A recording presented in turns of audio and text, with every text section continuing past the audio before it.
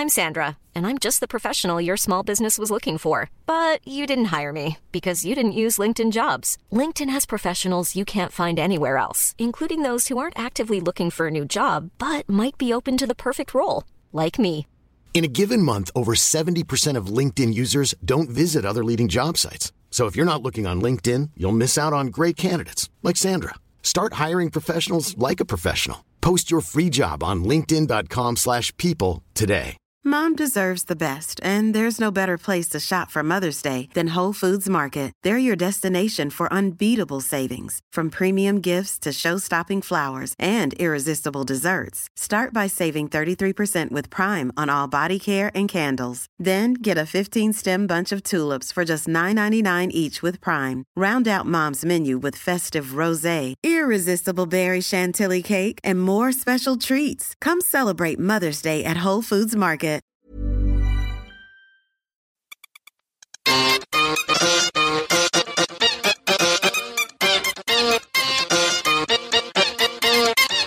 Good evening, everybody, and thank you all so much for coming to Look Mum No Hands tonight. I think Look Mum No Hands is my favourite business in London. It combines mending bikes and really good food and good company and talks. So that is definitely my favourite kind of place. Now, I'm Caroline Russell. I'm a Green Party London Assembly member, and I am also a councillor here in Islington. And on the panel tonight, we do not have Laura Laker. You all need to tweet her your sympathies because she has got miserable wisdom tooth trouble, and so she's had to pull out. But we're very lucky because we've got two people who have stepped in instead. We have Nicole, who is on my far right, and we have Alex, who is on my left. So instead of one Laura Laker, you have two extra people. And we also have Simon Monk from the London Cycling Campaign, and we have Tiffany Lamb, who is a cycling activist and author of Mind the Cycling Gender Gap. But I'm going to let the panellists introduce themselves in just a minute. But first of all, I just want to say a little bit about the context for this evening. We are sort of almost a year out from the next mayoral election, and there is going to be a chance to persuade the various mayoral candidates to do good stuff for cycling. And so it felt like a good moment, really, to just pause, think, where are we now, and what do we want to see over the next 4 years of the next mayoral term, which will start a year in May. And in the office today, we were just looking at a little bit of history. So in 1934, we got the first UK cycle path. It was in West London. It went Hanger Lane to Greenford. But then we got the war and the growth of cars and many fewer people around on bikes. But in the late 1970s, the London Cycling Campaign was formed. And you know, many of us who've cycled a long time in London have been members of the London Cycling Campaign for a long time. In 1981, Ken Livingstone was at the GLC running London, and they spent 1%, that was £2 million, of their transport budget on cycling. And they established a cycling unit. And then in 2000, they invented the GLA after Maggie Thatcher had abolished the GLC. And Ken Livingstone again started people thinking about a London cycling network. But it was all very slow. In 2008, we got Boris Johnson. His first act was to cancel the year of walking. But after his first term, which went kind of very slowly in terms of cycling delivery, and a lot of the faces I recognise in this room were the people who were lying down in the road, putting pressure on the mayor to actually deliver better for cycling. But by 2013, Boris had come up with his cycling vision. he'd moved to producing cycle superhighways, and by the end of his term, which was 2015, 2016, there was a massive rush of building and delivery of cycle routes that I'm sure many of us in this room use every day to get around in London. So then in 2016, we had a new mayor who said that he was going to be a byword for cycling, and we have had a few years of a very good transport strategy being produced, and with what has felt like a bit of a slowdown on delivery, although I do believe Will Norman when he tells me that he wants the delivery to speed up. But I think what we have today is not really what was being promised back in 2013. We've got a bit of a network.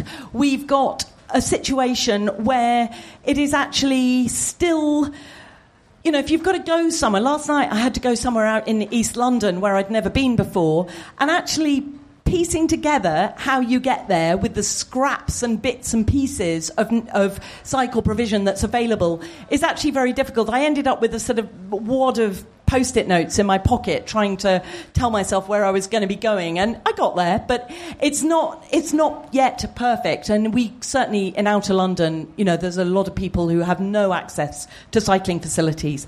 So what we're going to be doing this evening is for the first session, sort of bit, we're going to be having a conversation up here on the panel, and then we're going to have a quick break when you can all recharge your glasses, and then we're going to open up for questions. So and the reason we're not taking questions as we go along is that this is being broadcast or at least recorded, and we need to be able to get microphones to the people who are asking questions. So we've just decided we're going to do the first section without questions, but if you have questions that come up, please hold them, make a note of them, because we really want the contributions from all of you who are in the room. So before I ask the actual first question, just in kind of a few words, do you want to just introduce yourselves, each of you, to say who you are so that everyone in the room knows what you do? Simon, go. I'm Simon Monk. I'm the infrastructure campaigner at the London Cycling Campaign. So my responsibility at the cycling campaign is traffic lights, curbs, tracks, all sorts of hard measures. It's quite a technical world, but obviously a very vital one. I'm also a resident of Walthamstow. I was very heavily involved in the Walter Forest Mini Holland. As you can probably hear my voice going already, it'll go several times whenever I mention the words Walter Forest Mini Holland. If you've not been yet, you should blooming well go, because it is a little slice of Holland in the middle of outer London. Thank you. Hi, I'm Alex Stredwick. I run Carry Me Bikes CIC, which is a community interest company. We are all about freight and family cycling. We're not just a bike shop. In fact, we're not a bike shop at all, but we do sell cargo bikes. We also hire them out. We take part in a number of community projects, which we've been lucky enough to win some grant funding for. And I was thinking about it around about November, December time last year, that this year, 2019, I've sort of been working in sustainable transport for coming up to 20 years. I've got this kind of, I've survived, only just. I've got a bit of an overview, I guess, of the past 20 years, and it's gone very quickly, but I thought it might be useful tonight. I'm Tiffany Lamb. Yeah. I'm an urban policy researcher. My work focuses on gender, cycling, and climate change. Hi everyone, my name's Nicole Badstuber. I'm a transport policy researcher. I'm currently based at the University of Cambridge, and my doctoral research was looking at transport policy here in London and New York. Thank you very much. Fantastic, all of you. So our first question that the panellists are going to address is, what do you think London needs to make the right conditions for cycling to be safe, convenient, and an absolute pleasure? Okay, so Ranty Highwayman on Twitter, who is a highways engineer in outer London somewhere, summed this up really, I think, very well, which was essentially main road cycle tracks and low traffic neighbourhoods as a starter.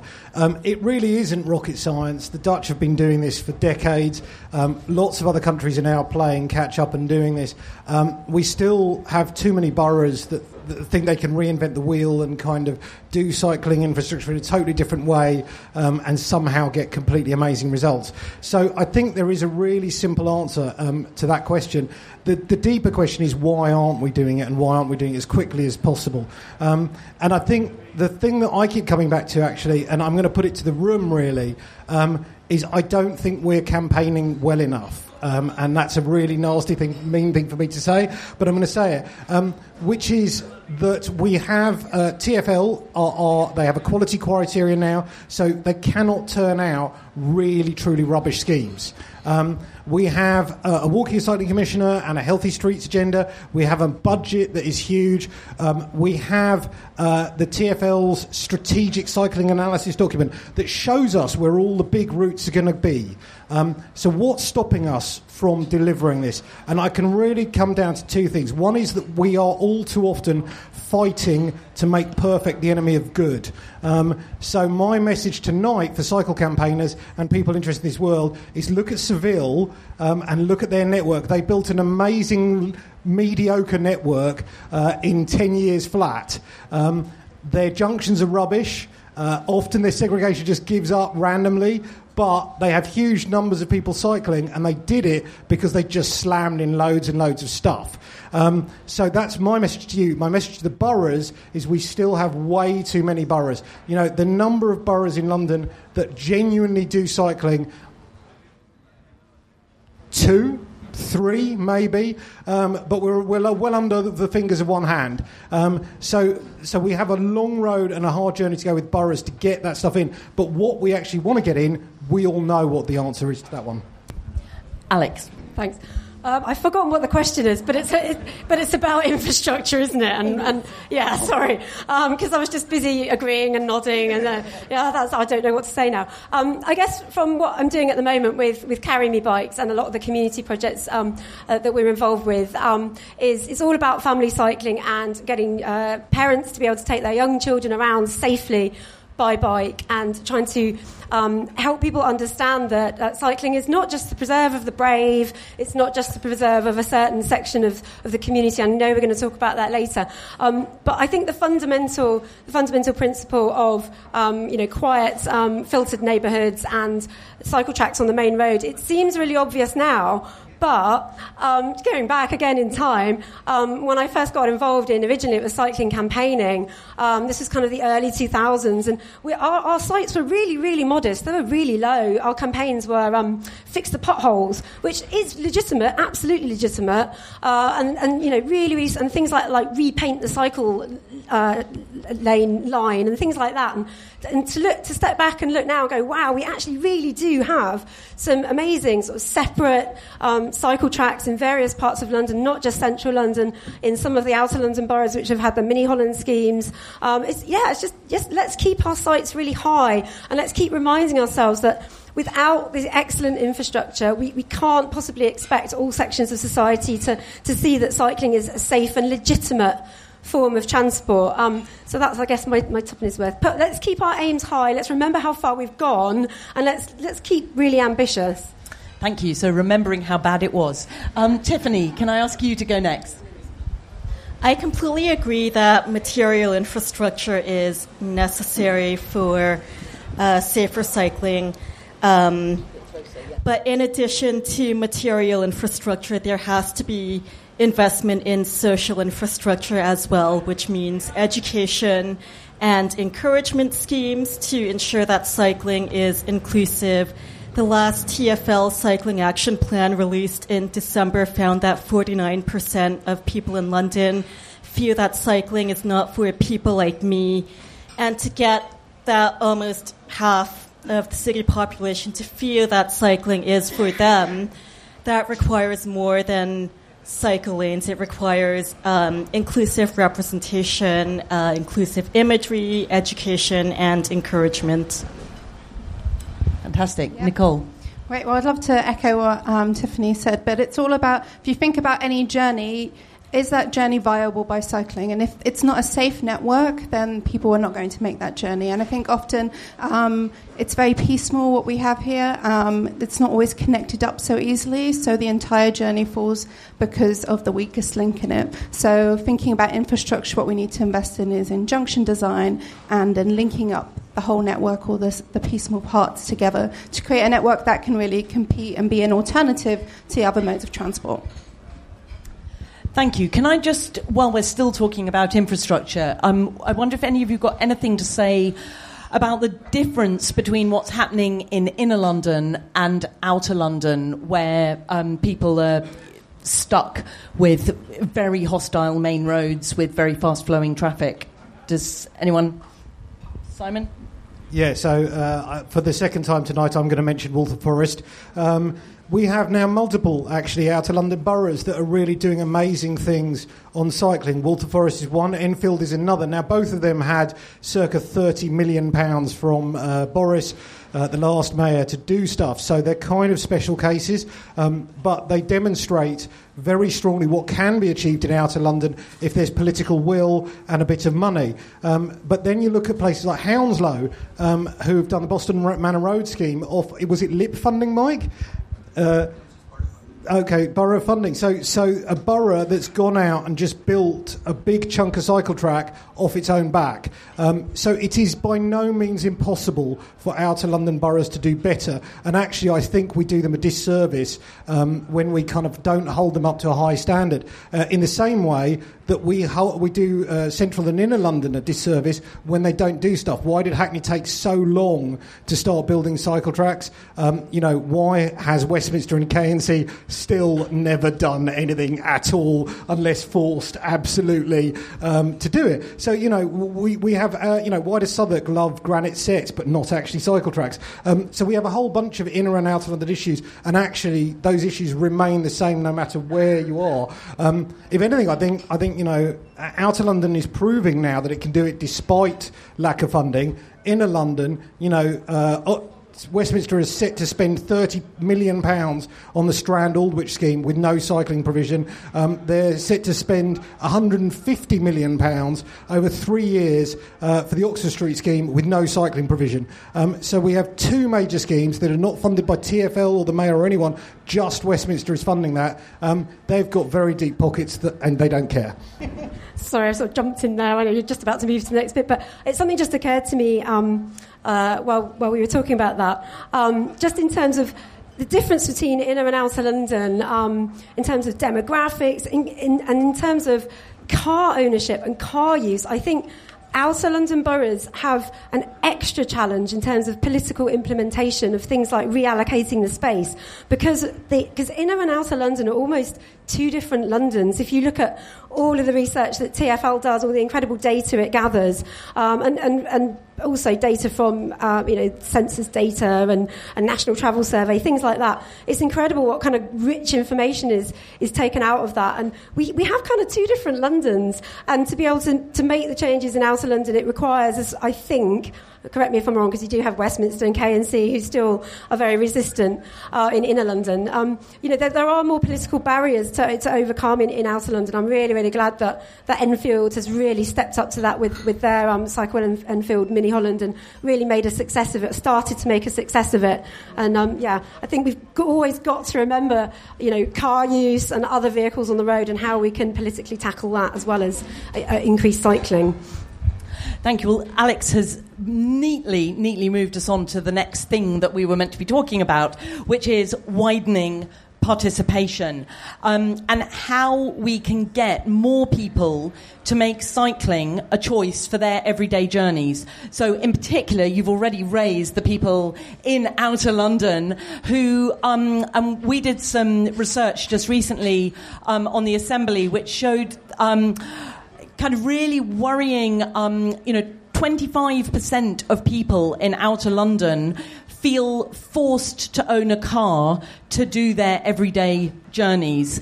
And that may partly, of course, be the years of the fossil fuel companies and the car manufacturing companies pushing us all towards a car-based transport system, but it's also partly to do with the state of the roads in some boroughs in outer London. But Alex, would you like to come back on how we get more people to feel cycling is for them?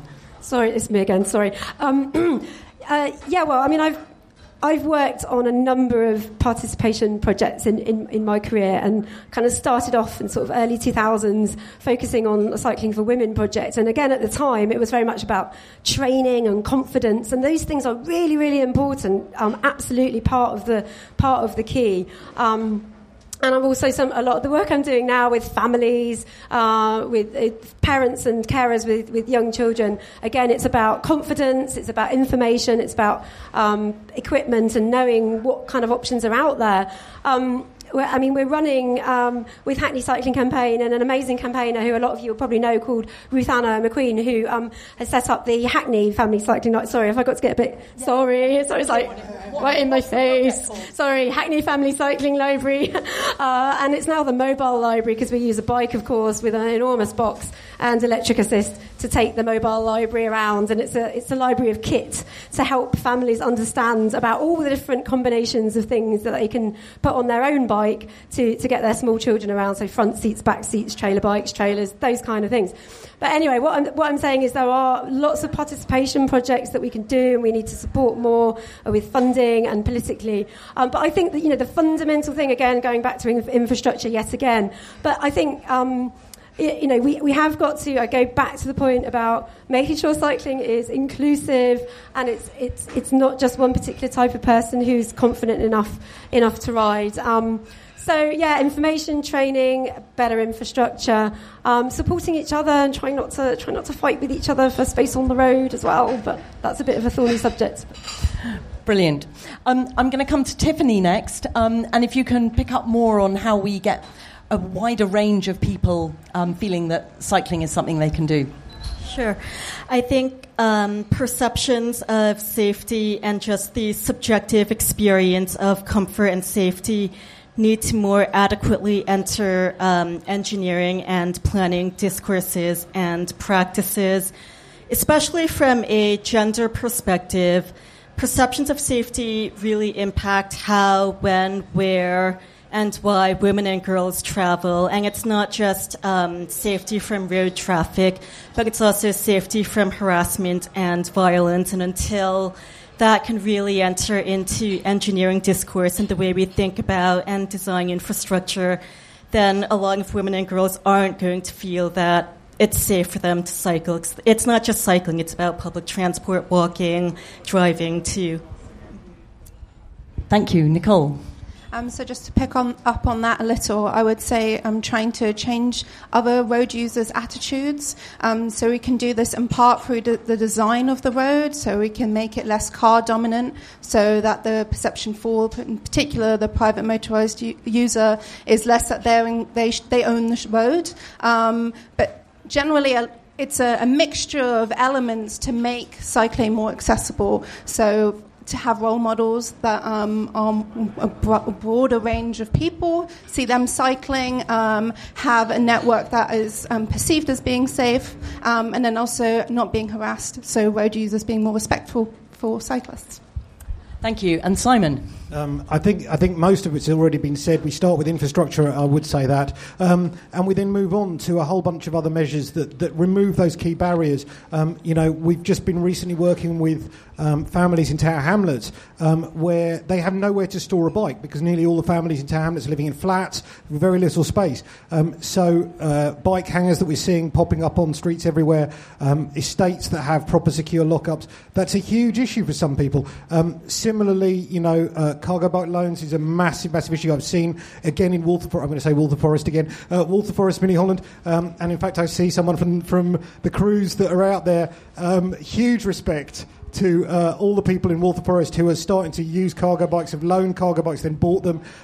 There are Muslim women groups now riding around. I quite regularly ride down Leadbridge Road, and coming the other way are kind of 30 women all having the time of their life on bikes, grinning, and I'm just thinking I want to turn round and ride with them. It would be wildly inappropriate, but I still want to do it.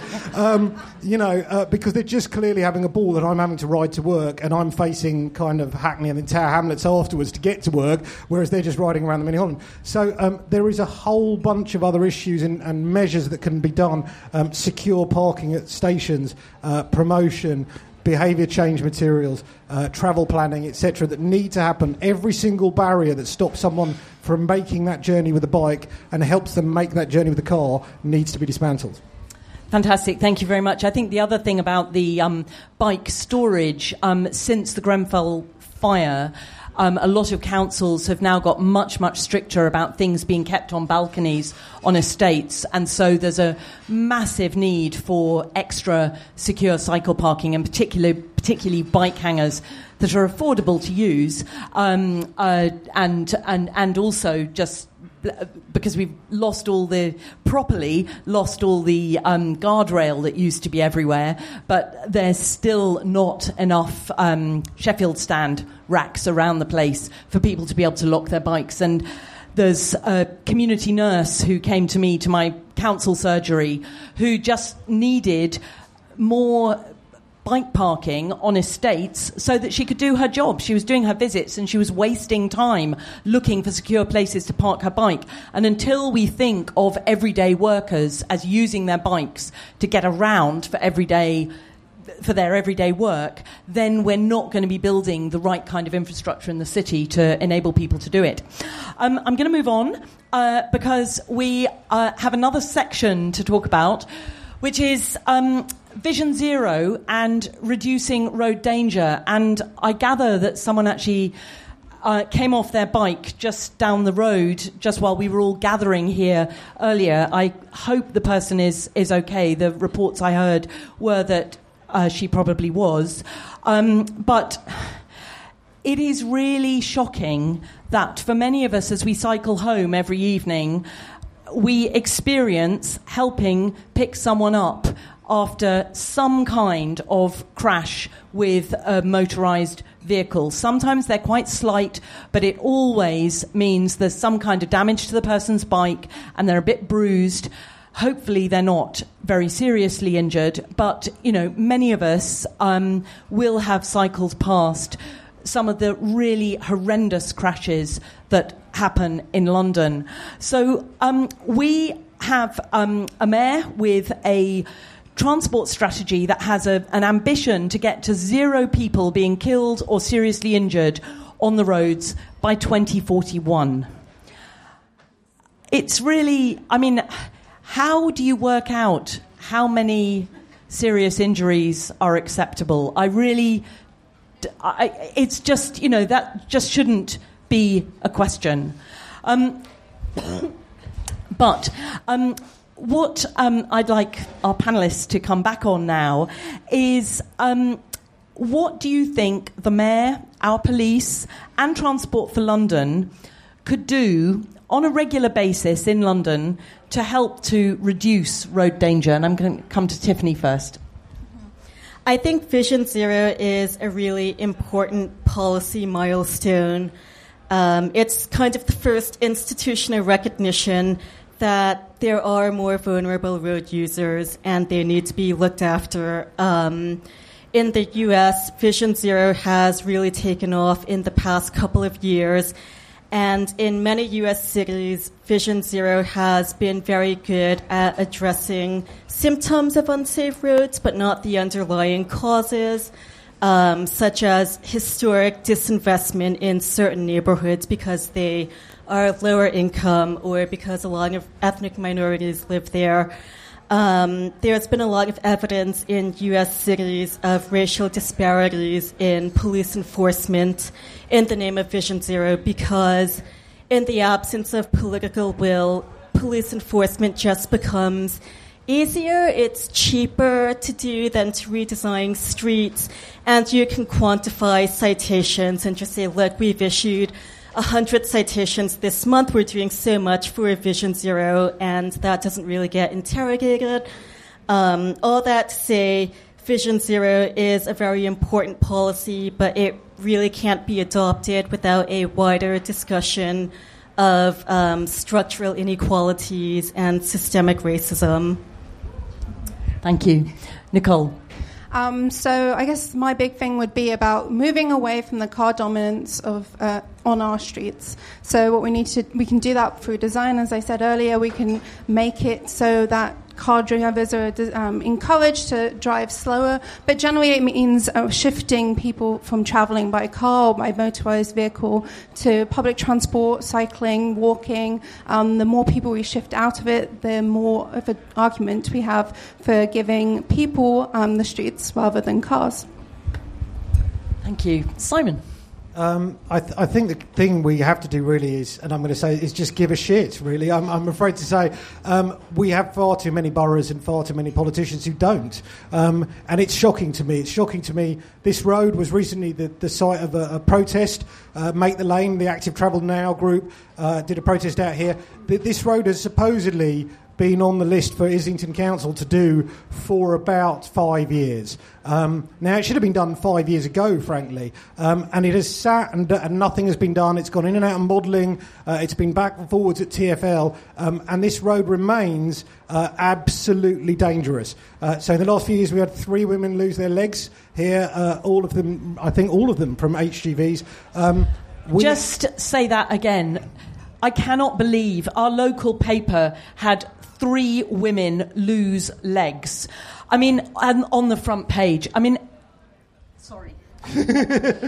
So the excuses from politicians, and I'm going to call out Islington Council on this one, absolutely 100%, are just horrific.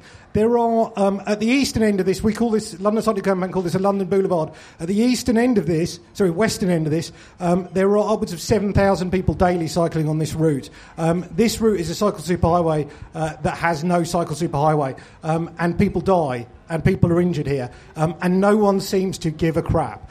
So that is a really shocking thing to me every day. The other thing that's shocking, so I absolutely massive props from me personally to Stop Killing Cyclists, who I know in the room, for their die-ins whenever someone's killed, for Active Travel Now, for their Make the Lane protests. I think it's absolutely vital we do more stuff to really highlight to the boroughs particularly that they are not doing well enough. Lambeth Bridge North, named the most lethal UK roundabout for cycling.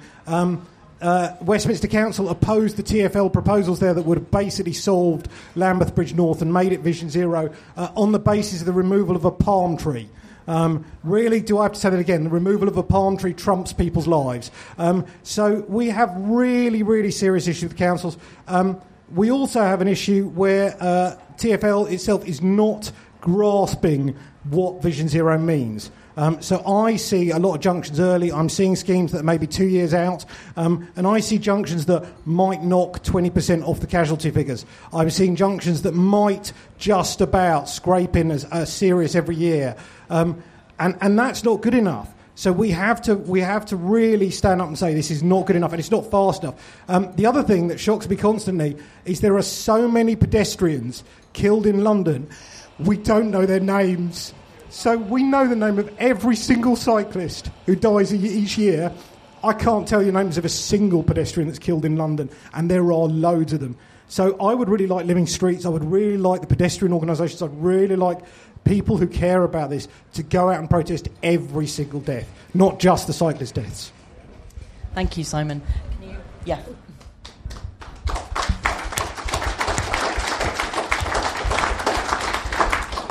Not quite sure how to follow that. I feel slightly queasy actually being reminded of these horrific injuries, but we need to remember these things. I guess it's hard to sort of articulate thoughts on this issue because I guess Vision Zero is an extremely laudable aim. I think it was Sweden who originally came up with a sort of zero casualties proposition, so a long time ago, and I don't know how successful they've been. But I guess there's kind of 2 things here. The first one, I guess, it's worth mentioning is that Vision Zero, I guess, is about actual numbers of people being hurt. And you've also got subjective safety, which is the fear of being hurt. And those are two different things, although they are connected, because the more we hear about horrific things happening, the more people get put off from cycling. And the second thing, I guess, that comes to mind is that it's another form of bullying, this kind of the hierarchy that's sort of taken for granted on the streets of the car being king, of the dominant form of transport out there, kind of bullying other people out of the way, and that, and that's something that people from different sections of society experience all the time. If you're from an ethnic minority, or you're have a disability, or children kind of get bullied out of public space, and it's just yet another example of sort of the dominance, sort of bullying out people who haven't got as much power.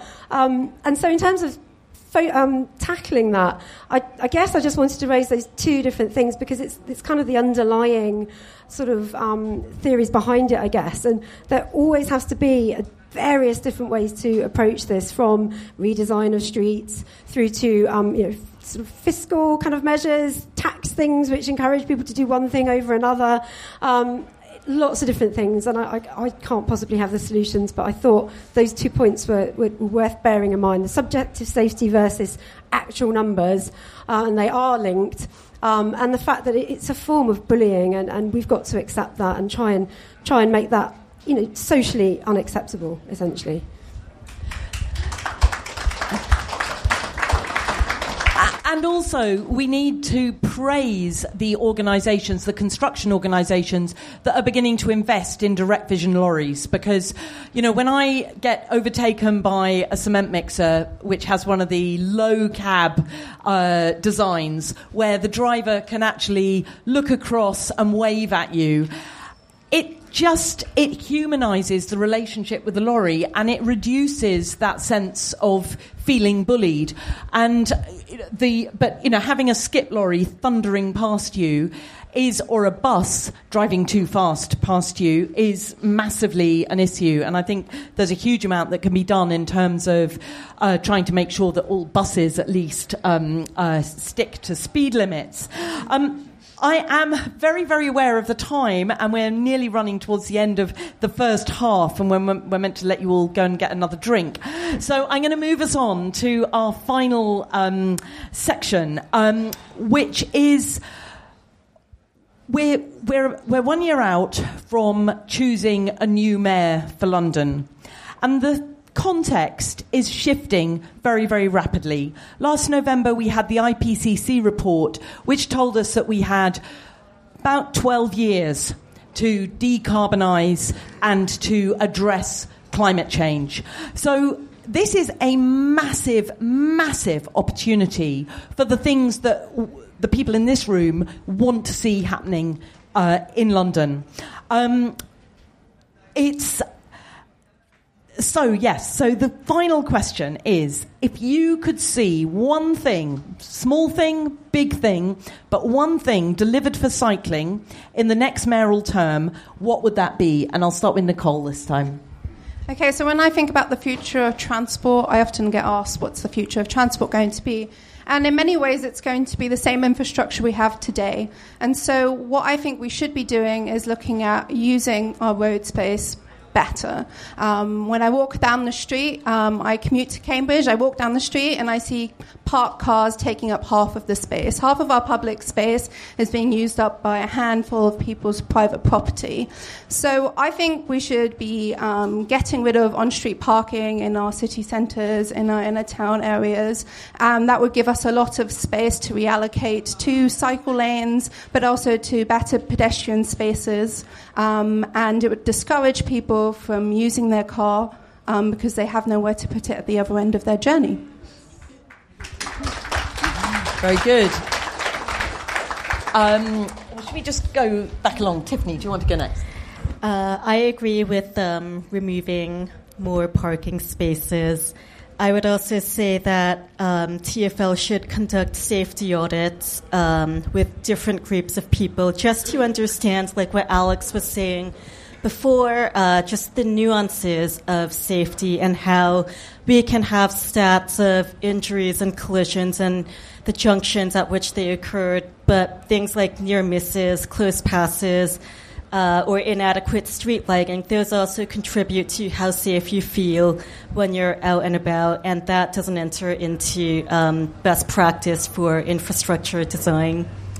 Okay, so we have removing parking, we have safety audits, and getting all the data on all the things that we need data on. Alex, what are you going to give us? Sorry. Nicole's actually said what I was going to say, which is that, most people do have a home to go to, most people. So most journeys do start at home. So looking at residential streets and redesign and so on, but I can't say that now. And before I had the problem of too many things, now I can't think of anything. But I would say Carry Me Bikes and a number of other sort of organisations are involved in a coalition called Beyond the Bicycle, which is sort of housed by charity Wheels for Wellbeing.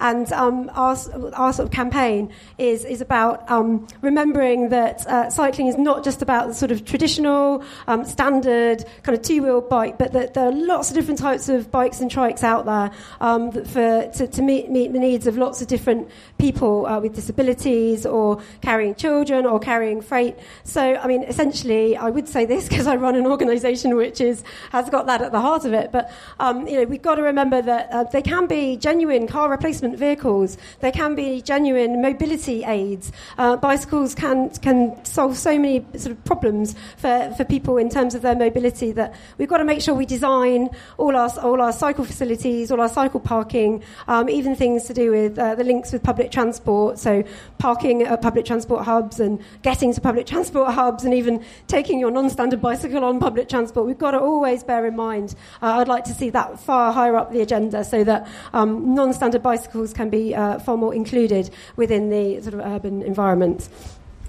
So I think that's adding a London filled with a complete range of non-standard bicycles to enable everyone to do the journeys that they want to do. Simon, what are you going to give us? I thought about lots of things. I thought about smart road user charging. I thought about lots of other things as well. But I think for me, and this could possibly be very selfish, but I want to see an end to consultation as a referendum. That's the one single thing that would deliver more schemes quicker in London than just about anything else.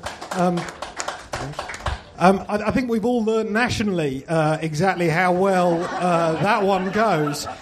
When we ask a kind of vague and undefined question and then say to everyone, do you really want this or not, we tend to get very distorted results. At a local level, we know that taxi drivers are massing over all sorts of schemes right now. They have delivered huge numbers on a whole bunch of schemes that really now hang in a balance. So we as cycle campaigners at London Cycling Campaign, we've been very effective for a long time in delivering lots of numbers to certain key consultations. And I'm kind of shooting myself in the foot here, potentially, by saying that that's actually a very stupid thing to do. But it is, because every consultation becomes a war of us versus them. Every consultation becomes who's going to get more numbers, the cyclists or the taxi drivers? Who's going to get more numbers, the local NIMBYs or the people who want a progressive scheme?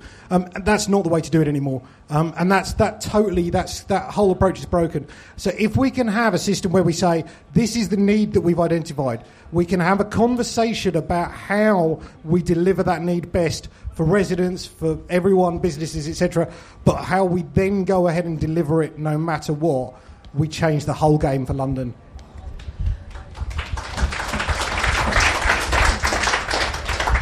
Simon, you're so right. I mean, I think seriously, it is getting away from the he said, she said of those consultation responses, and actually getting to a point where there can be a proper grown-up conversation about what we want for our city, and where the things, where climate change, reducing the carbon emissions from transport, cleaning up our air, reducing road danger, if those things are non-negotiable, it then puts a really different slant on all the decisions, the local decisions about what does and doesn't get put on our roads, and whether we use our roads for storing cars or whether we use them for people cycling and walking and crossing the road and all those other nice things. Thank you to all our panellists. We are going to take a short break now. How long is our break? Is it 10 minutes? It's a 10-minute break when you can quickly get yourself a drink, and then we are really looking forward to your questions. So please, please, please make sure you've got questions. Thank you. Broadly, of how many people have got burning questions that they want to ask, just so we have a sense of the scale of what we've got to do in the next 40 minutes. Okay. Very good. Thank you very much. So, first question in the grey top, your name and your Twitter name, and then the question. And we'll actually take 3 questions, so put your hands up again. So, the woman in the grey top, the man behind, and the person here in the blue top in the second row. So, Kat Jennings. Kat Jennings, and on Twitter as Kat Jennings. Given the importance of the role that the boroughs play in the infrastructure that's delivered, have they done enough to retain the right to be in control of much of the roads in London? And should we be campaigning for has the mayor done enough to take over the rights of the roads in London? Thank you. Admirable question. Next question. Hi, I'm Jonathan, on Twitter, J. Rothwell. My question is kind of, well, for a start, I wanted to touch on what Tiffany Alanek said, particularly about the kind of power structures and hierarchy, the fact that in many cases people feel bullied on the roads, and certainly, I mean, I know many people here will have nasty experiences. It's been quite recent that I have been threatened with physical violence for calling someone out for a close pass. And if that's the abuse I get as a white cis man, I cannot imagine what it's like if you are a woman, if you are not white, if you are, for some reason, not gender conforming, if you are disabled, or so on. How do you feel about the potential risk associated with kind of promoting or encouraging cycling when these dangerous interactions are still possible and may put people off? Okay, and then it needs to come through to here. Thank you. Hello, Stephen Actress, Cycloptic on Twitter. Doing the Make the Lane the other day, standing in the middle of the road, a lot of the traffic there is commercial traffic. There's a lot of buildings still going up in London, so it's an infrastructure question.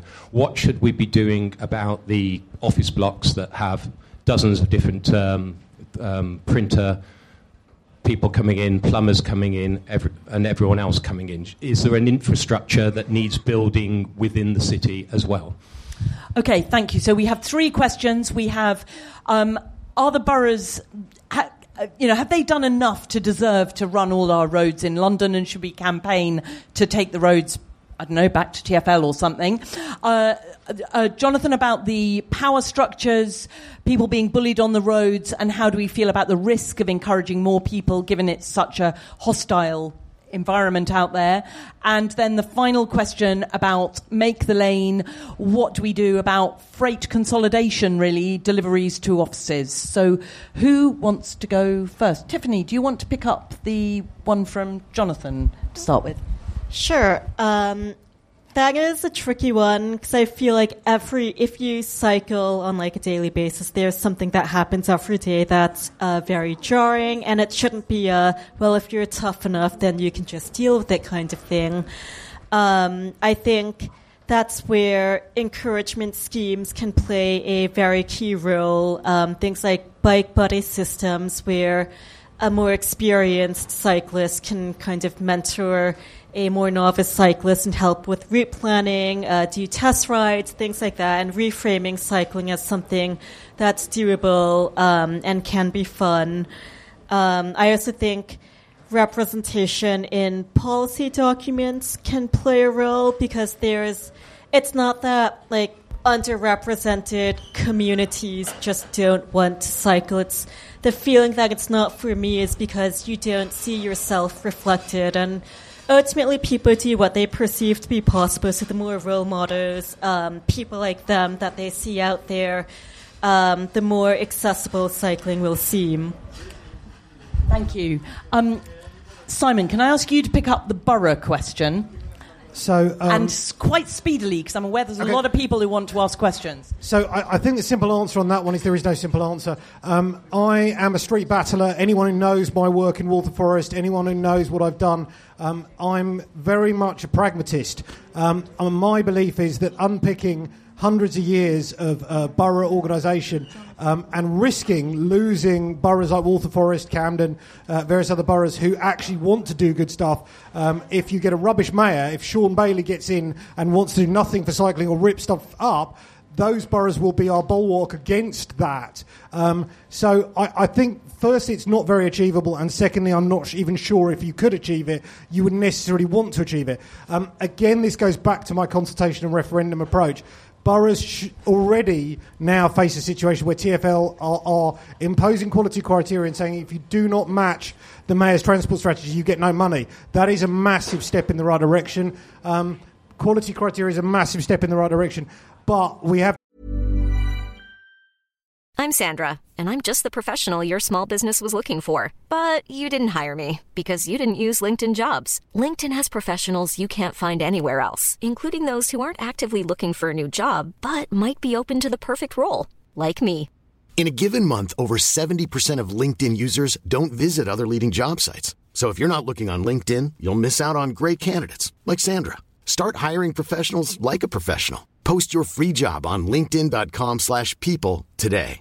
This is Paige, the co-host of Giggly Squad, and I want to tell you about a company that I've been loving, Olive & June. Olive & June gives you everything that you need for a salon-quality manicure in one box. And if you break it down, it really comes out to $2 a manicure, which is absolutely insane. It's also so easy to get salon-worthy nails at home with Olive & June. The difference between how your nails used to look when you did them yourself and now with the Mani system is a complete game changer. The best thing about Olive & June, too, is it's a quick dry. Dries in about 1 minute, lasts for 5 days, and full coverage in up to 1 to 2 coats. Visit oliveandjune.com/perfectmani20 for 20% off your first system. That's oliveandjune.com/perfectmani20 for 20% off your first system.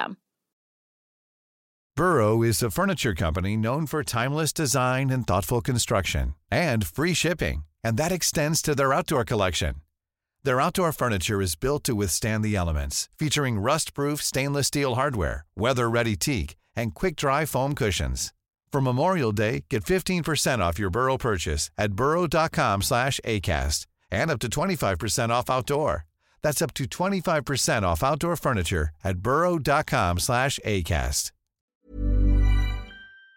To keep levering our power onto the boroughs, but I don't think there is a kind of amazing highfalutin answer to say that the mayor's going to step in and just take power off all the boroughs. Successive mayors have had lots of opportunities to take roads off the boroughs, and none of them have done it, and the reason why is because legal action. You would get mired in all sorts of legal action, so fight for the schemes you can, tackle the boroughs where you can, move fast, do lots. Excellent. Take that one, actually, it's easier, yeah. Okay, I'll try and be quick. Steve's question about essentially freight. Is it Steve? Sorry, I hope I got it right. Yeah. It was every building has got 10 plumbers, 10... Oh, yeah. Okay, yeah. Okay, all right, I see. Well, coming from an organisation that is all about cargo bikes, I think I would say cargo bikes for last mile delivery and for tradespeople like plumbers, electricians. There's people, I think, just automatically assume that a small van has to be the vehicle of choice, but not necessarily. It's like everything else. If you buy yourself a small van, you'll fill it and you'll be carrying lots of stuff around all the time that you don't actually need, whereas there are companies out there that rely on cargo bikes and electric assist. It's a game changer. I used to be a snob. We don't need electric assist. We do. You do with a cargo bike. It's fantastic. So I think there's so much opportunity now for last mile delivery by cargo bike, electric cargo bike, freight consolidation projects, things like that. And really, really briefly to touch on the other question, is it Jonathan? And I've kind of forgotten what it is. Yes. I think it's really important. I know there is a conflict there between promoting something that then you do hear about people getting terribly hurt and killed, But on the other hand, it's really important for us to remember we've got to demonstrate there's a different way of doing things. And I think with cycling, it is easy in a way to say, look, there is an alternative, and each person can make an individual choice about how they travel around. And if we can, there's always that, the more people who cycle, the more legitimate it is, the more funding will go into making it safe, and it's a virtuous circle. So I totally get your point, but I think we must demonstrate how different it could be. Okay. Nicole, do you mind if we move on to the next batch of questions and you can go first on the next lot? We've actually just had a question in via Facebook. I've often had issues with pedestrians on mobile phones crossing the street and not paying attention and nearly walking out right in front of me. Any suggestions on how we might help prevent this? From Crystal on Facebook. So do you want to have a go at that one, Nicole? Sorry, just to jump you in at the deep end. I'm not sure I can solve that one, but we could have things at crossings that, for instance, I've seen some cities have lights at the bottom where you have the tactile paving, which alert people that it's green and you can now cross the road. So that might be a technological solution to that specific problem. Simon. Slow down. Slow down, basically, really, come on. We love cycling. I love cycling. Cycling is brilliant. We are a multimodal city, and the future is not just bikes, but segways and scooters and mobility devices and all sorts of stuff, yeah, and pedestrians, and they're allowed to be on phones. The Dutch have a brilliant concept for the way they design streets. They have a whole series of principles. One of them is to be forgiving. That means that a lorry driver can pay attention to his phone for a moment and no one dies. Child wobbles or falls off on their bike, no one dies. Pedestrian on their phone steps out, no one dies. Yeah? So let pedestrians be pedestrians, let people be people, let idiots be idiots. Slow down. Okay, thank you very much. We're going to move on. Can I have the show of hands for the next lot of people who are... Okay, I've got two of you at the back. Yes, and I'll take you at the front. So that's the next three. Sorry, Anita, I'll come to you shortly. But so we've got at the back two, Casper and Donica, and you've got... So you go with your question to start with. Hi. And can we have the questions? If we're going to get to everyone who wants to ask something, we need to be concise with our answers and with our questions. Hi, I'm Alex Armitage. I'm from Hackney Green Party, and I'm a children's A&E doctor. Can we have a car-to-cargo bike trade-in scheme across London? It seems like a no-brainer for every single purpose of ours. Thanks very much.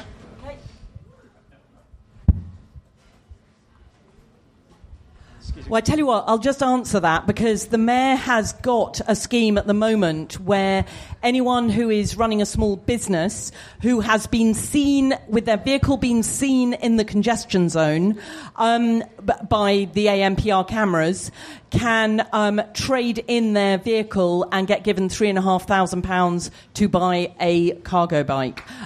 So that is available now, but only for small businesses who operate in the central congestion zone where the ULEZ is starting. So your question is out of the way. Two questions at the back. Hello, my name's Casper. I'm representing Stop Killing Cyclists currently this second. My question is about cabs. So 40% of the PHVs and all taxis in the congestion charge zone, 40% of all traffic is cabs and PHVs. That's split 20% each, PHVs and black cabs. The black cabs obviously can drive around empty looking for fares, which means they do about 230 million miles empty, when there's nothing worse than a zero occupancy vehicle driving around. That we know they're incredibly effective lobbyists. How do we deal with them? Okay, and the next question? Sure. Can I just say my gift to London, if you're asking for gifts, is that we should have a car-free centre of London and car-free town centres across London. But my question is this. It goes back to the previous person. Caroline, this whole event was based because you quite rightly identified a massive underspend by the Mayor of London. And Simon quite rightly identified the fact that we have a real problem with boroughs across London. So I must reiterate the previous question in a different way. Would the panel support that the GLA Act should be amended so the Mayor of London has the right to install strategic cycling infrastructure without a veto from the 35 authorities that currently can veto it and delay it, but the mayor would not have the right the boroughs would retain the right to veto removal of that infrastructure. That's my question. Can you understand it? Just about. Are you saying you want the mayor to be able to impose infrastructure on borough roads, but not remove them? And boroughs can retain the veto power over removal. So the boroughs can put more in, but they can't take anything out. That's right. Who wants that one? So I think the short answer is I wish you every luck in campaigning for that. I'm not going to campaign for that because I think it's a real tough one to win. I'd rather just get in loads and loads of schemes as quick as I can. But, yeah, why not? Good luck to you. Okay, and what about Casper's question, which was about these empty miles being driven by cabs? Does anyone have any thoughts on dealing with those? I guess a reformed congestion charge might help solve that problem. So if you had a pricing structure where you pay per mile travelled within inner London or based on how congested that area is, and that would also apply to taxis and private hire vehicles, which are obviously currently exempt from the congestion charge. Okay, so do we have the next 3 questions, please? Okay, I've got one here at the front. Anita over there, and I've got at the back, woman. Yes, Helen. So, do we have the mic? Yes. Oh, give it to Helen because she's right nearby you. Hi, I'm Helen Koshgirl on Twitter. First of all, how do we detoxify the image of cycling? And secondly, how do we move away from the model of car ownership? 2 questions. Okay, very good ones. Okay, quick, get the mic to Alex, yes? Hi, Alex. I'm Rahario on Twitter. So my question is infrastructure related, and it is to do with the boroughs. But 2 years ago, Will Norman released a document looking at cycling potential called the Strategic Cycling Analysis. My question is, he spent a lot of time ranking particular routes, saying these are the ones with the most potential on paper, based on a model, but hasn't taken into account the political will of any of those boroughs. Is it time that kind of evidence base now takes into account political will of particular boroughs, and should TfL be pushing funding, especially from an underspend, in that direction? Okay, thank you. And then we've got one more question behind you, Anita. If you can keep it, just one, Anita, and keep just it. One, keep okay. It tight. Anita from Islington. I got no Twitter because I'm too old. Like, what about low traffic neighbourhoods as opposed to livable neighbourhoods or mini Holland? Because those are much more expensive. Whereas low traffic, as I take it, there is not much physical work to do. Okay, cool. Okay, so we have detoxifying the image of cycling, which I suppose goes back to what we were talking about earlier about getting more people on board with actually wanting cycling infrastructure to go in, with a sneaky little thing about car ownership and how to bring that down as well.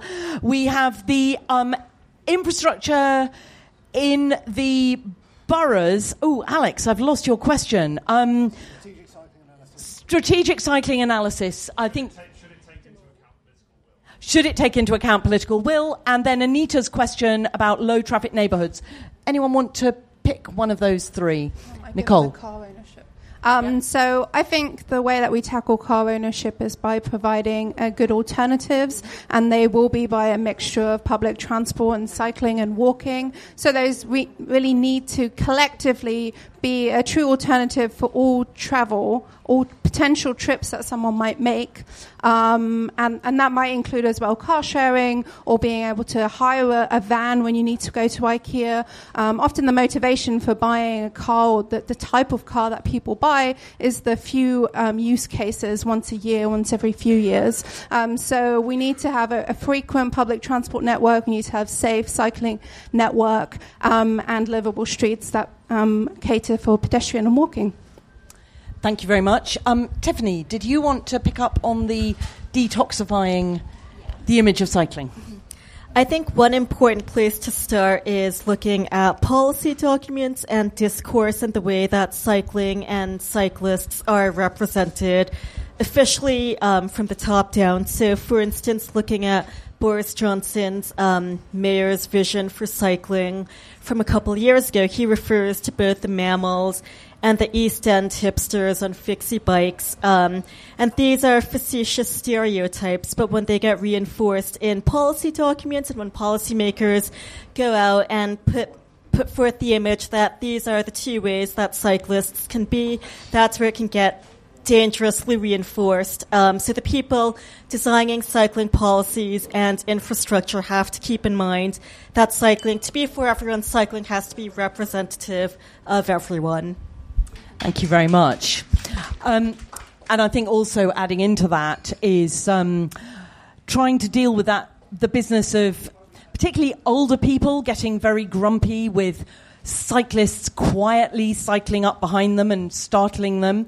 Well, actually, it goes back to what Simon was saying about slowing down sometimes, and everyone being mindful of each other. That, you know, if we are all in our city, it's a crowded city, and we do actually have to look out for each other and try and build those positive, good relationships.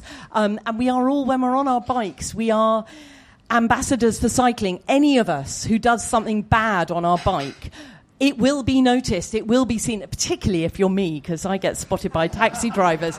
But I got spotted by Will Norman once.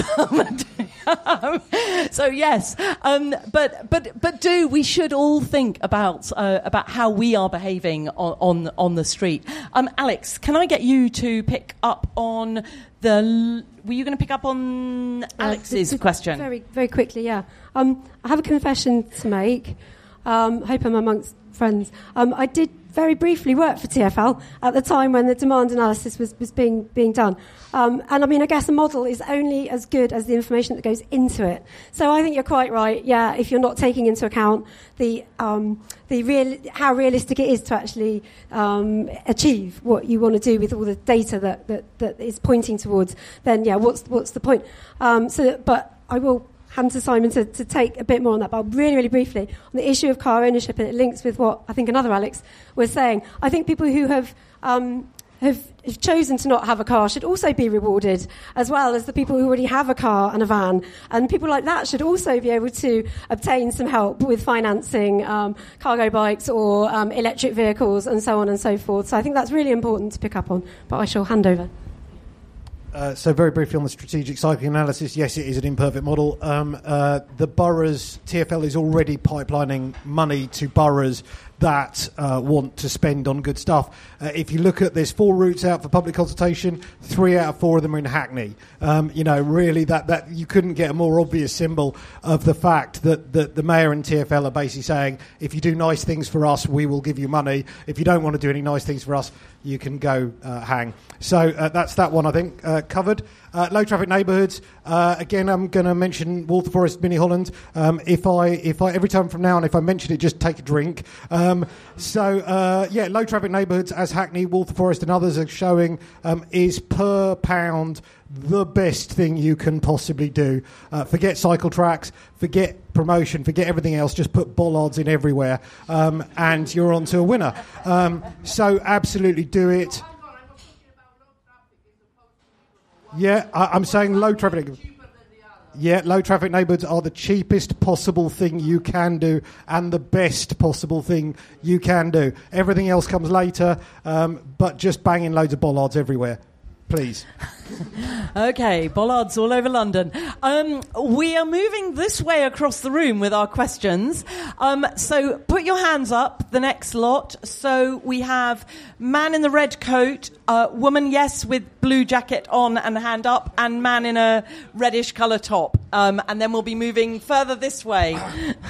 Mark Strong, you need to be in that side of the room if you want to ask a question. Hi, I'm Neil Nerver. I'm a local councillor in Brent, and I'm Red Star Neil on Twitter. Thank you very much for organising this. Lots to say about borough GLA liaison, which I won't even ask a question on. My question is about dockless cycles. No one's even mentioned them.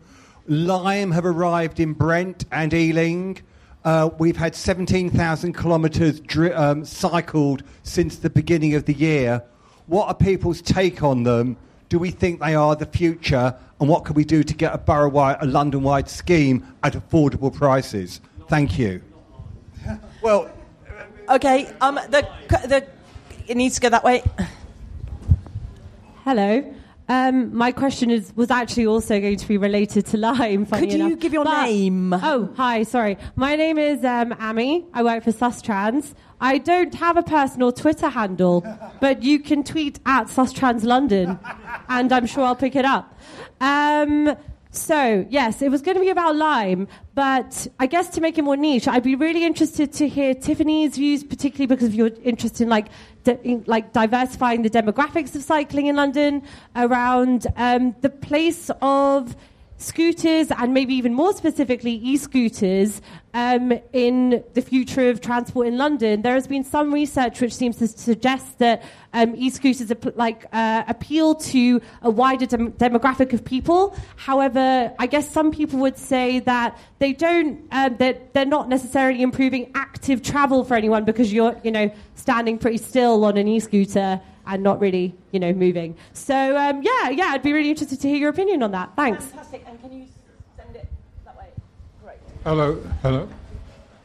Hello, can you hear me? Yes, you can. Yep. Yes. I'm Jonathan Coulter from Bromley. I hardly use Twitter, so I don't even know what my handle is. So sorry about that. But you can contact me through Bromley Cyclists. My question is about the underspend. I keep hearing about this, or rather this big underspend. But what I asked Will Norman about this when he came to Bromley to inaugurate the Liverpool Neighbourhood Scheme in Shortlands. He told me there isn't an underspend. They're just rolling. There is, if it appears to be, but the money's just being rolled over one year to the next, and they know what they're going to spend it on. So can you give me an authoritative answer as to what the situation is?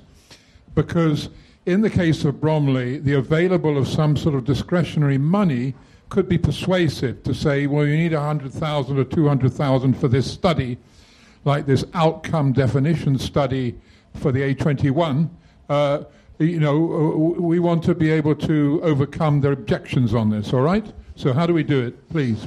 Okay, very good. So who wants to go first?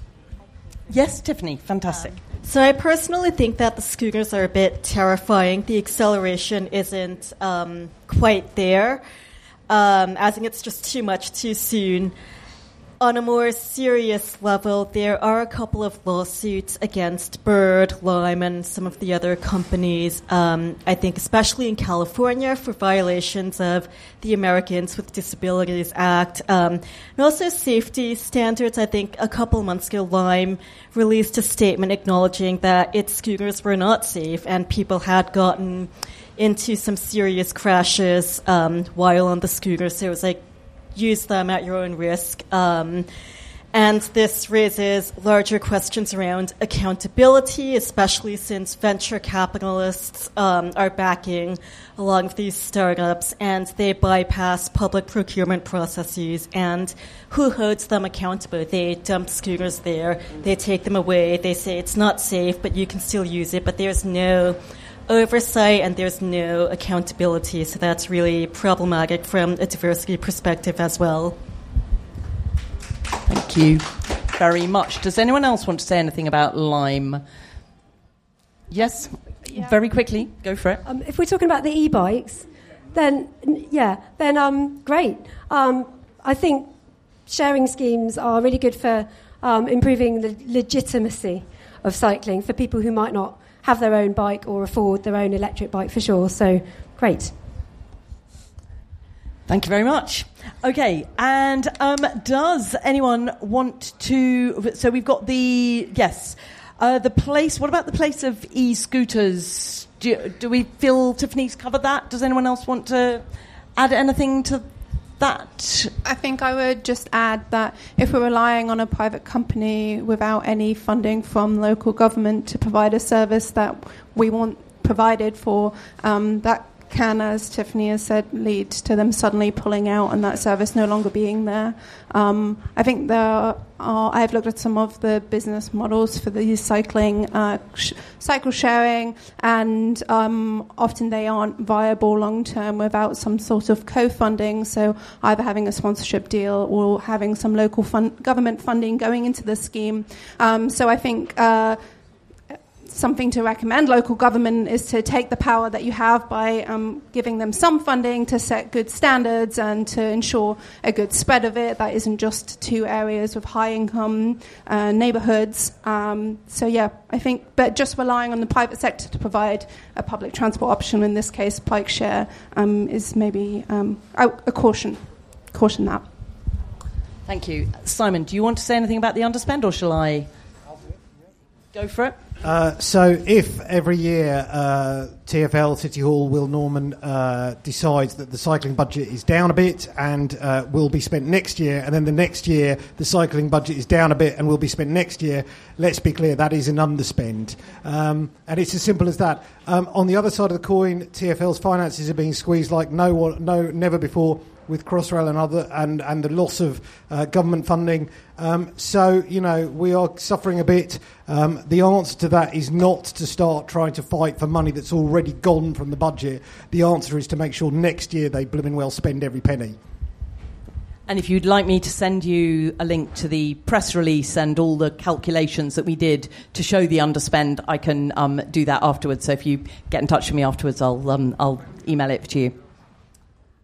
Okay, next batch of questions. Yes, do your hand up? Can we have some more hands as well? Yes, take the microphone. But who else? Have we got anyone else in this section of the room? And then I'm going to move over this way. We've got one more at the back there, and then we'll take you in the black jacket here. Yes, we'll be next. And then I'll get to all of you in the next batch. Hello, my name's Lou. I'm also from Sustrans. I was intrigued by the comment about kind of not consulting or having referenda, and I agree that that's great. And having been someone that's worked for a long time on collaborative design projects with communities and behaviour change projects, they can be amazingly successful in diversifying who cycles and walks, and how you get to a point where you have the kind of infrastructure that. Sorry, you keep doing hands at me. We're trying to do the questions quite concisely. Okay, sure. That's a really distracting hand motion. Sorry. And if you want to diversify who asks questions, probably shouldn't do it to people. I'm sorry. Okay, cool. So my question is, you talked about, instead of having consultations, you talked about having a conversation. And I wondered what you thought that conversation looked like if it wasn't the kind of long process that I've had to engage in, which is about collaborative design and behaviour change, which actually takes a lot of relationship building and a lot of work with communities to get them to a point where they believe in what you're doing and they want the kind of infrastructure that that you can build for them. That's it. Thank you. And then we had someone at the back.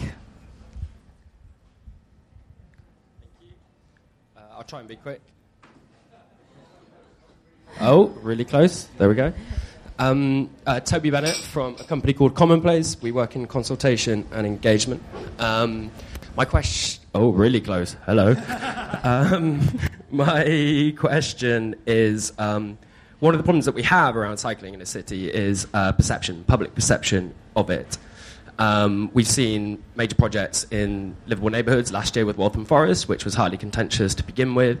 How does the panel see changing that public perception to better engender and facilitate more cycling and more public realm transformation in particular? Great, thank you. And then we have one more question over here. Thank you very much. And if you can give your name. Hi, my name's Eugene Regis, and I tweet as @cycle_wamp.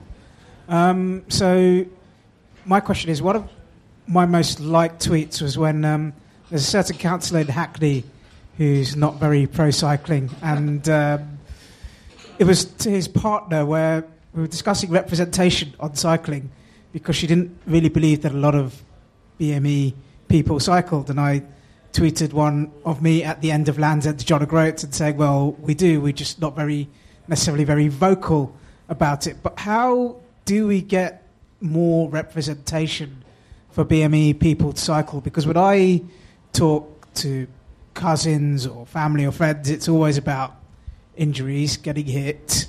It's very different in outer London as well. There's an outer London mentality across everyone because of the lack of provision there as well. But also, how do we actually do that in terms of encouraging more people to actually take this up as a way of just getting from A to B or staying healthy or whatever?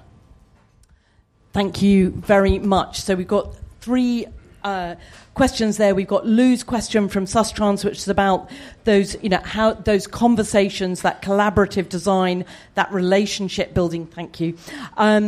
We've got the question from Toby from Commonplace about sort of perception, kind of getting public moods, perception, sort of how do we sort of harness all of that?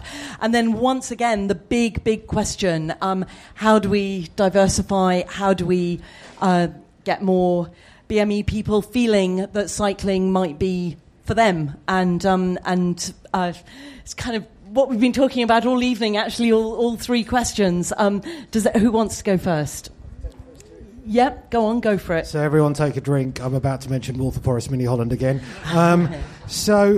Really coming back to both the Commonplace and Sustrans questions. As I said earlier, the simple answer is, and Waltham Forest have done this very well, and in fact they did it using Commonplace. So that's not to plug their product. There's lots of other things on the market, but they just happen to use them. It really is very simple. 60-70% of people in surveys over and over across all of London say they want cycle schemes and they want cycle tracks. So we have a general population who believe, for instance, they say to the Standard that they will quite happily sacrifice some time in their car and they will spend more time sitting in their car in order to get safer cycling. So we have generalised support for cycling. We also have a wealth of data that shows where we need cycling, why we need cycling, how we're going to deliver cycling, the strategic cycling analysis, as people mentioned before. So we start with the data and we start with the generalised perceptions. In Waltham Forest, the first village scheme that went in was incredibly controversial, hard fought. There was a public trial of the scheme. Officers had threats. People were egged. It was horrific. The end result was 44% people supported the scheme, 41% against. Now, that scheme is still talked about on Twitter all the time as being the apocalypse of Waltham Forest. The second scheme, the Black Horse Village scheme, was a bigger scheme, more radical, with more modal filters or road closures or whatever you want to call them. But what they did was they went in and talked to people and said, how do you feel about your road? Is there too many vehicles? Are they going too fast? Would you like your children to play out? And they got all that data, and then they came back and said, we've got this scheme, we're not quite sure exactly what shape it is, but we'll kind of let you co-design it, something that Sustrans have done extensively. Once the people had co-designed it, they started trying to take all the modal filters out. So they said, well, no, we can't do that because you told us, all of you told us, 70% of you told us you want less traffic. So the only way we're going to move this scheme forward is if the end result is much less traffic. So then at the end, they then came back and said, you told us this, we came back with this. You then told us this, we came and changed it. This is the end result. The second scheme, despite having come in after the first scheme, after the massive controversy, after everyone was saying in Waltham Forest that it was an apocalypse, after 500 people were outside the town hall with placards, after I had numerous death threats, after a whole yada, yada, yada, that scheme... So the people who hated the first scheme, in fact, went into the second scheme area and did hand-to-hand leaflets, went door-to-door, tried to do everything they could. They threw everything they could at trying to make this scheme not work. Yeah? End result, 65% support for that scheme. Yeah? So think on that. If we have those conversations, we're brave and have those conversations, it works. Now, it starts with political will. If you go in a borough and say we're going to do this and it's an elongated process and it is tough, you need to show will to deliver a scheme that's going to deliver. If the borough then goes the first sign of bike lash, they go, oh yeah, no, we're not really going to do that. Then you end up with a failure. Thank you very much. And Tiffany, did you want to pick up on the question from over here? I think diversification begins from within, so organizations that truly aim to achieve more inclusive and diverse cycling or whatever have to start by internally challenging and changing the status quo. We design in our own image. That's just natural. So for inclusive design, we need a diverse representation of people so that a broader range of experiences can enter into design and decision-making processes. So do you think that's to do with who's actually working at Transport for London, working in the boroughs and actually designing the infrastructure in the streets, or do you think it's to do with how things are presented when it comes to consultations? I think it's a combination of both of them, but if we're just looking from, I guess, the supply side of things, that's not just Transport for London and local authorities. It's also engineering firms, planning, which are lacking in diversity. Thank you. This part of the room now, some hands up. Amazing. We have 4 questions, so I'm going to take them all in one go. 2 at the back, 1 at the far end, and 1 here at the front. Hi, I'm Alex. I don't have a Twitter handle.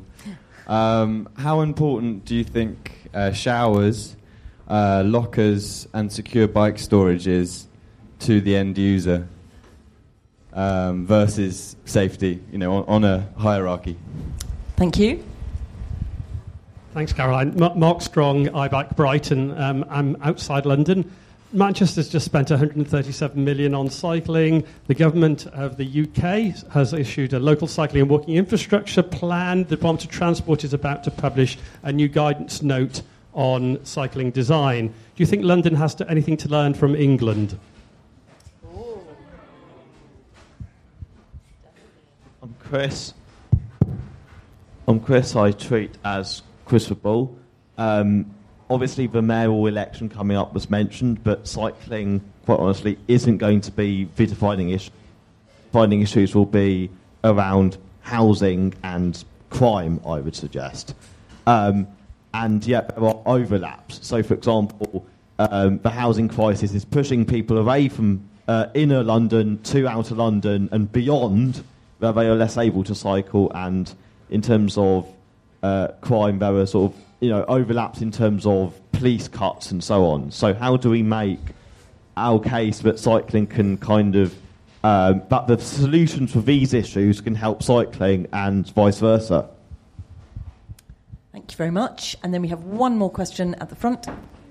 Hi, I'm Becky on Twitter, Becky Miller 33. My question was, how important and realistic do the panel think that expecting any kind of change in the law around liability on the roads, which is something Simon touched on, to reflect kind of continental Europe, where people driving or conducting more kind of, how do you say it, higher risk vehicles take more liability. So, that applies to cyclists hitting pedestrians, equally cars to pedestrians, and then we have kind of a more preventative culture where people know their place. Anyone who cycled on the continent might have experienced that. It's quite nice. Great, thank you very much. So we've got 4 questions. We've got how do we rate showers, lockers and secure storage as against infrastructure? Manchester has just spent 137 million on cycling. What can London learn from England? The next mayoral campaign, housing and crime are going to be big, so how do we make the case for cycling? And Becky's question about liability and a change in the law in terms of liability, so that takes us back to Vision Zero and how we treat crashes. So, anyone? Alex? I'll just briefly start with the showers and showers and parking hierarchy. Yeah, certainly infrastructure is, I think we all agree, is on the streets, is up there. Just going back to, again, I've been working in transport policy, sustainable transport for a long time. And going back 10, 15 years, the whole thing about showers in the workplace was seen as really, really important to get people riding. And I think now we've moved on a little bit.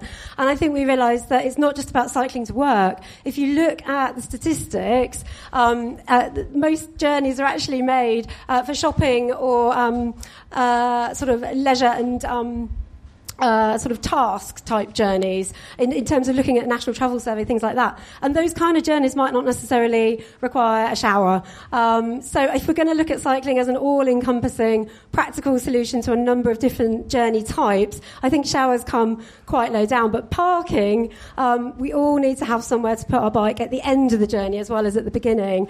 And just really, really briefly, somebody who is a really good friend of mine, was kind of laughing the other day because my cargo bikes that carry me, they're kind of quite big. Sometimes they kind of block the pavement. And she was kind of laughing. She was like, you should have a strap line, carry me bikes getting in the way since 2012. But we need to find better parking solutions for different types of bikes, whether that's in the workplace, whether that's at home, and so on and so forth. I think if people get their bikes nicked or they just can't find anywhere convenient to park their bikes, maybe we underestimate how much that does put people off. Great. Nicole, did you want to come back on... the one in the far right. Yes, yeah. So the one on crime and policing, but just to quickly add to the shower issue, I think it's a lot of journeys aren't for commuting, but I think if we want to diversify the people travelling to work by bike, just anecdotally, I think having showers and lockers are really important for women. Women's workwear is often not suitable to cycle in. If I want to cycle in workwear, I really have to plan my outfit. It's a lot more tailored. It's not suitable, and also the expectation to turn up with a full face of makeup or your hair done. There's less leniency. So there's cultural changes that we may have to push for. But I think showers and having lockers and having the facilities at work can really help encourage people to travel to work by bike. On the issue of transport maybe not being the top priority in a mayoral election, Transport for London is the thing that the mayor spends most of his money on. It's 70% of the mayoral budget goes to Transport for London, and if it isn't a big topic in this mayoral election, we should make it one, because that is his main responsibility. And I also think that we need to think of transport more as a means of achieving other policy objectives. So rather than it just being an aim in itself, let's think about how it can foster social mobility, better access to education, better access to jobs, and frame it in a different way. But yeah, just again to repeat, 70% of the mayor's budget goes to transport. Thank you very much. Tiffany, do you want to have a go at the strict liability question? So I've mentioned the problems with Vision Zero, but one area of great potential is 2 years ago in New York, there was the first lawsuit ever of this kind where people sued the city of New York for unsafe street design. There was a really wide boulevard where lots of children and older people especially, but people in general were dying from unsafe road conditions. It was just very hostile to cycling and walking.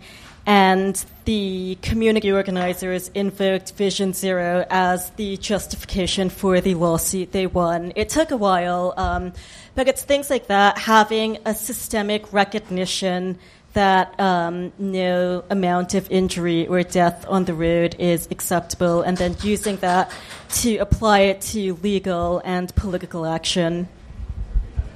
Thank you. Simon, can I ask you to pick up on the question about can London learn from England? So, can it learn from England? Not a lot at the moment. The entire cycling budget for the whole of the UK is basically smaller than one single junction in Southampton or somewhere. So, that's being done for cars. So, really, there's not a lot there. There is some good guidance that's coming along, but, we're kind of there on that. I think what it can learn from is Manchester. I'm really excited to see Chris Boardman and what he's doing with his team. I think it's an absolute... One of the things that the mayor should be ashamed of is he was told that Brian Deegan, who worked at TfL, was going, and he didn't do anything about that. And now Brian Deegan works for Chris Boardman. So when you see photos of Chris Boardman walking across a side road zebra crossing, that side road zebra crossing idea comes straight from Brian Deegan, who was the doyen of cycle design at TfL. So we've lost good people to Manchester. I feel very sad about that. But on the other side of the coin, I'm really hoping that Chris Boardman and his team deliver a huge amount of really good stuff really quickly, because that will kick our arse big style, and we will then have to respond to that. So having other metro areas in the UK that are doing good things fast makes London look slow and rubbish, and that's a good thing. That's a good note to end on. I think it's 1:45, isn't it? So this was meant... Did anyone else have a burning... No, we've really managed... Oh. Sorry. There's one here at the end as well, and there's some... You had your hand up. Can we do 2 more questions? Yes, 2 more questions. Super speedy if you can, yes. Sorry, can we actually ask a question to you, Caroline? You can. Okay. So I just wanted to come back to Alex's point on the importance of providing safe parking space. I'm a resident of Islington, and I'm a resident of your ward. Oh, fantastic. Yeah, it is a fantastic ward. And I've been observing the speed up of the bike storage. The bike hangers. Space. Yeah. And I looked at Islington website in terms of cost. So to put a bike in this bike storage space is £105. Yes. And I think I've been asking my neighbor who owns a car, and he's paying £200. So given the impact of the car on air quality, like roads, I was wondering if there is not any cross-funding mechanisms for the parking space to fund the bike parking. You have exposed the most extraordinary thing about the Islington cycle parking policies. They are determined to charge £104 a year plus a £25 key deposit to anyone to park their bike in a bike hanger. Last year, I did a budget amendment that showed them how they could bring the cost down in half by raising the cost of pay and display car parking and to subsidise the cycle parking. It was voted down. This year, I went from the other direction and I said, OK, if a cycle hanger space is £104, it should never be cheaper to park a car than a bicycle. So we put £104 on to all the parking fees in London for every type of car. So an electric car at the moment in Islington, you don't pay anything to park it. It's still a car. It still causes congestion. It still adds to road danger. It still takes up space while it's parked on the road. And yet Islington is allowing electric cars to park for free. And that could include an electric Tesla, which is like a high-performance sports car. It just happens to be electric. I was voted down again this year, so I'm afraid that's something that you would need to take up with the Labour councillors, but I'm afraid I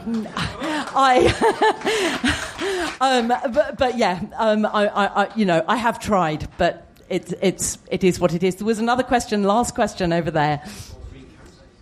Hi, hello. This is meant to be non-political.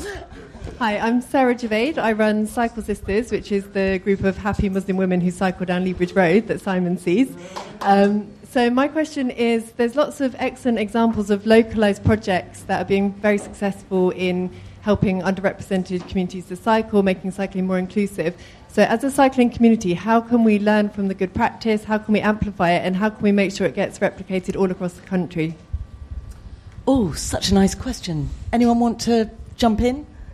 I think Tiffany. Investment, sustained funding and larger amounts would be helpful in maintaining these smaller networks and creating a more cohesive platform for them to link up and share best practices. So, yeah, it comes down to funding.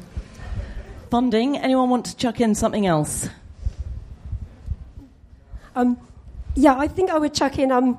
basically, wouldn't it be great if we could get all these community projects that I know you're involved with, Sarah, and I'm involved with, lots of other people are involved with, and if we can make a way of like absolutely linking the community work that gets more ethnic minorities on bikes, gets more women on bikes, gets disabled people on bikes, if we can link that with an actual change in travel habits and lots and lots of evidence about using the infrastructure that then gets put in on the roads, we can have a kind of cause and effect kind of virtual circle. I think it would be really, really good if policymakers could really sort of hone in on that and really amplify the community aspect, linking up with the infrastructure and increasing both on an ever-ending way. Loop. Yes. Simon, did you want to add something or no? So I'm a big fan, that's all. Yeah, no, well, I'm a total fan as well, and I'm just sort of, you're inspiring me to think, how can we get people thinking about this ahead of the elections next year, because, one of the threads that has come through this evening has been about getting communities on board and getting people to see what's in it for them in terms of making our streets, our neighbourhoods less traffic dominated and open for walking, cycling and hanging around. So yes, I think we maybe are not going to come up with a beautiful answer, but you've definitely inspired me to take it away and think. So thank you. Thank you, everyone. Thank you to our panel. Thank you to Look Mum No Hands for hosting us so brilliantly. And thank you to all of you, because you have been... you've provided really amazing questions, and it has been, we've covered an awful lot of ground. So thank you very much to everyone.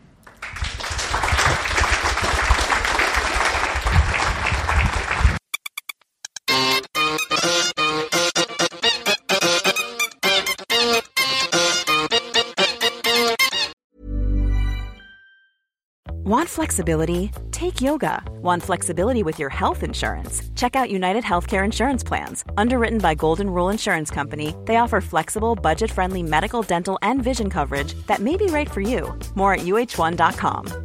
Mom deserves the best, and there's no better place to shop for Mother's Day than Whole Foods Market. They're your destination for unbeatable savings, from premium gifts to show-stopping flowers and irresistible desserts. Start by saving 33% with Prime on all body care and candles. Then get a 15-stem bunch of tulips for just $9.99 each with Prime. Round out Mom's menu with festive rosé, irresistible berry chantilly cake, and more special treats. Come celebrate Mother's Day at Whole Foods Market.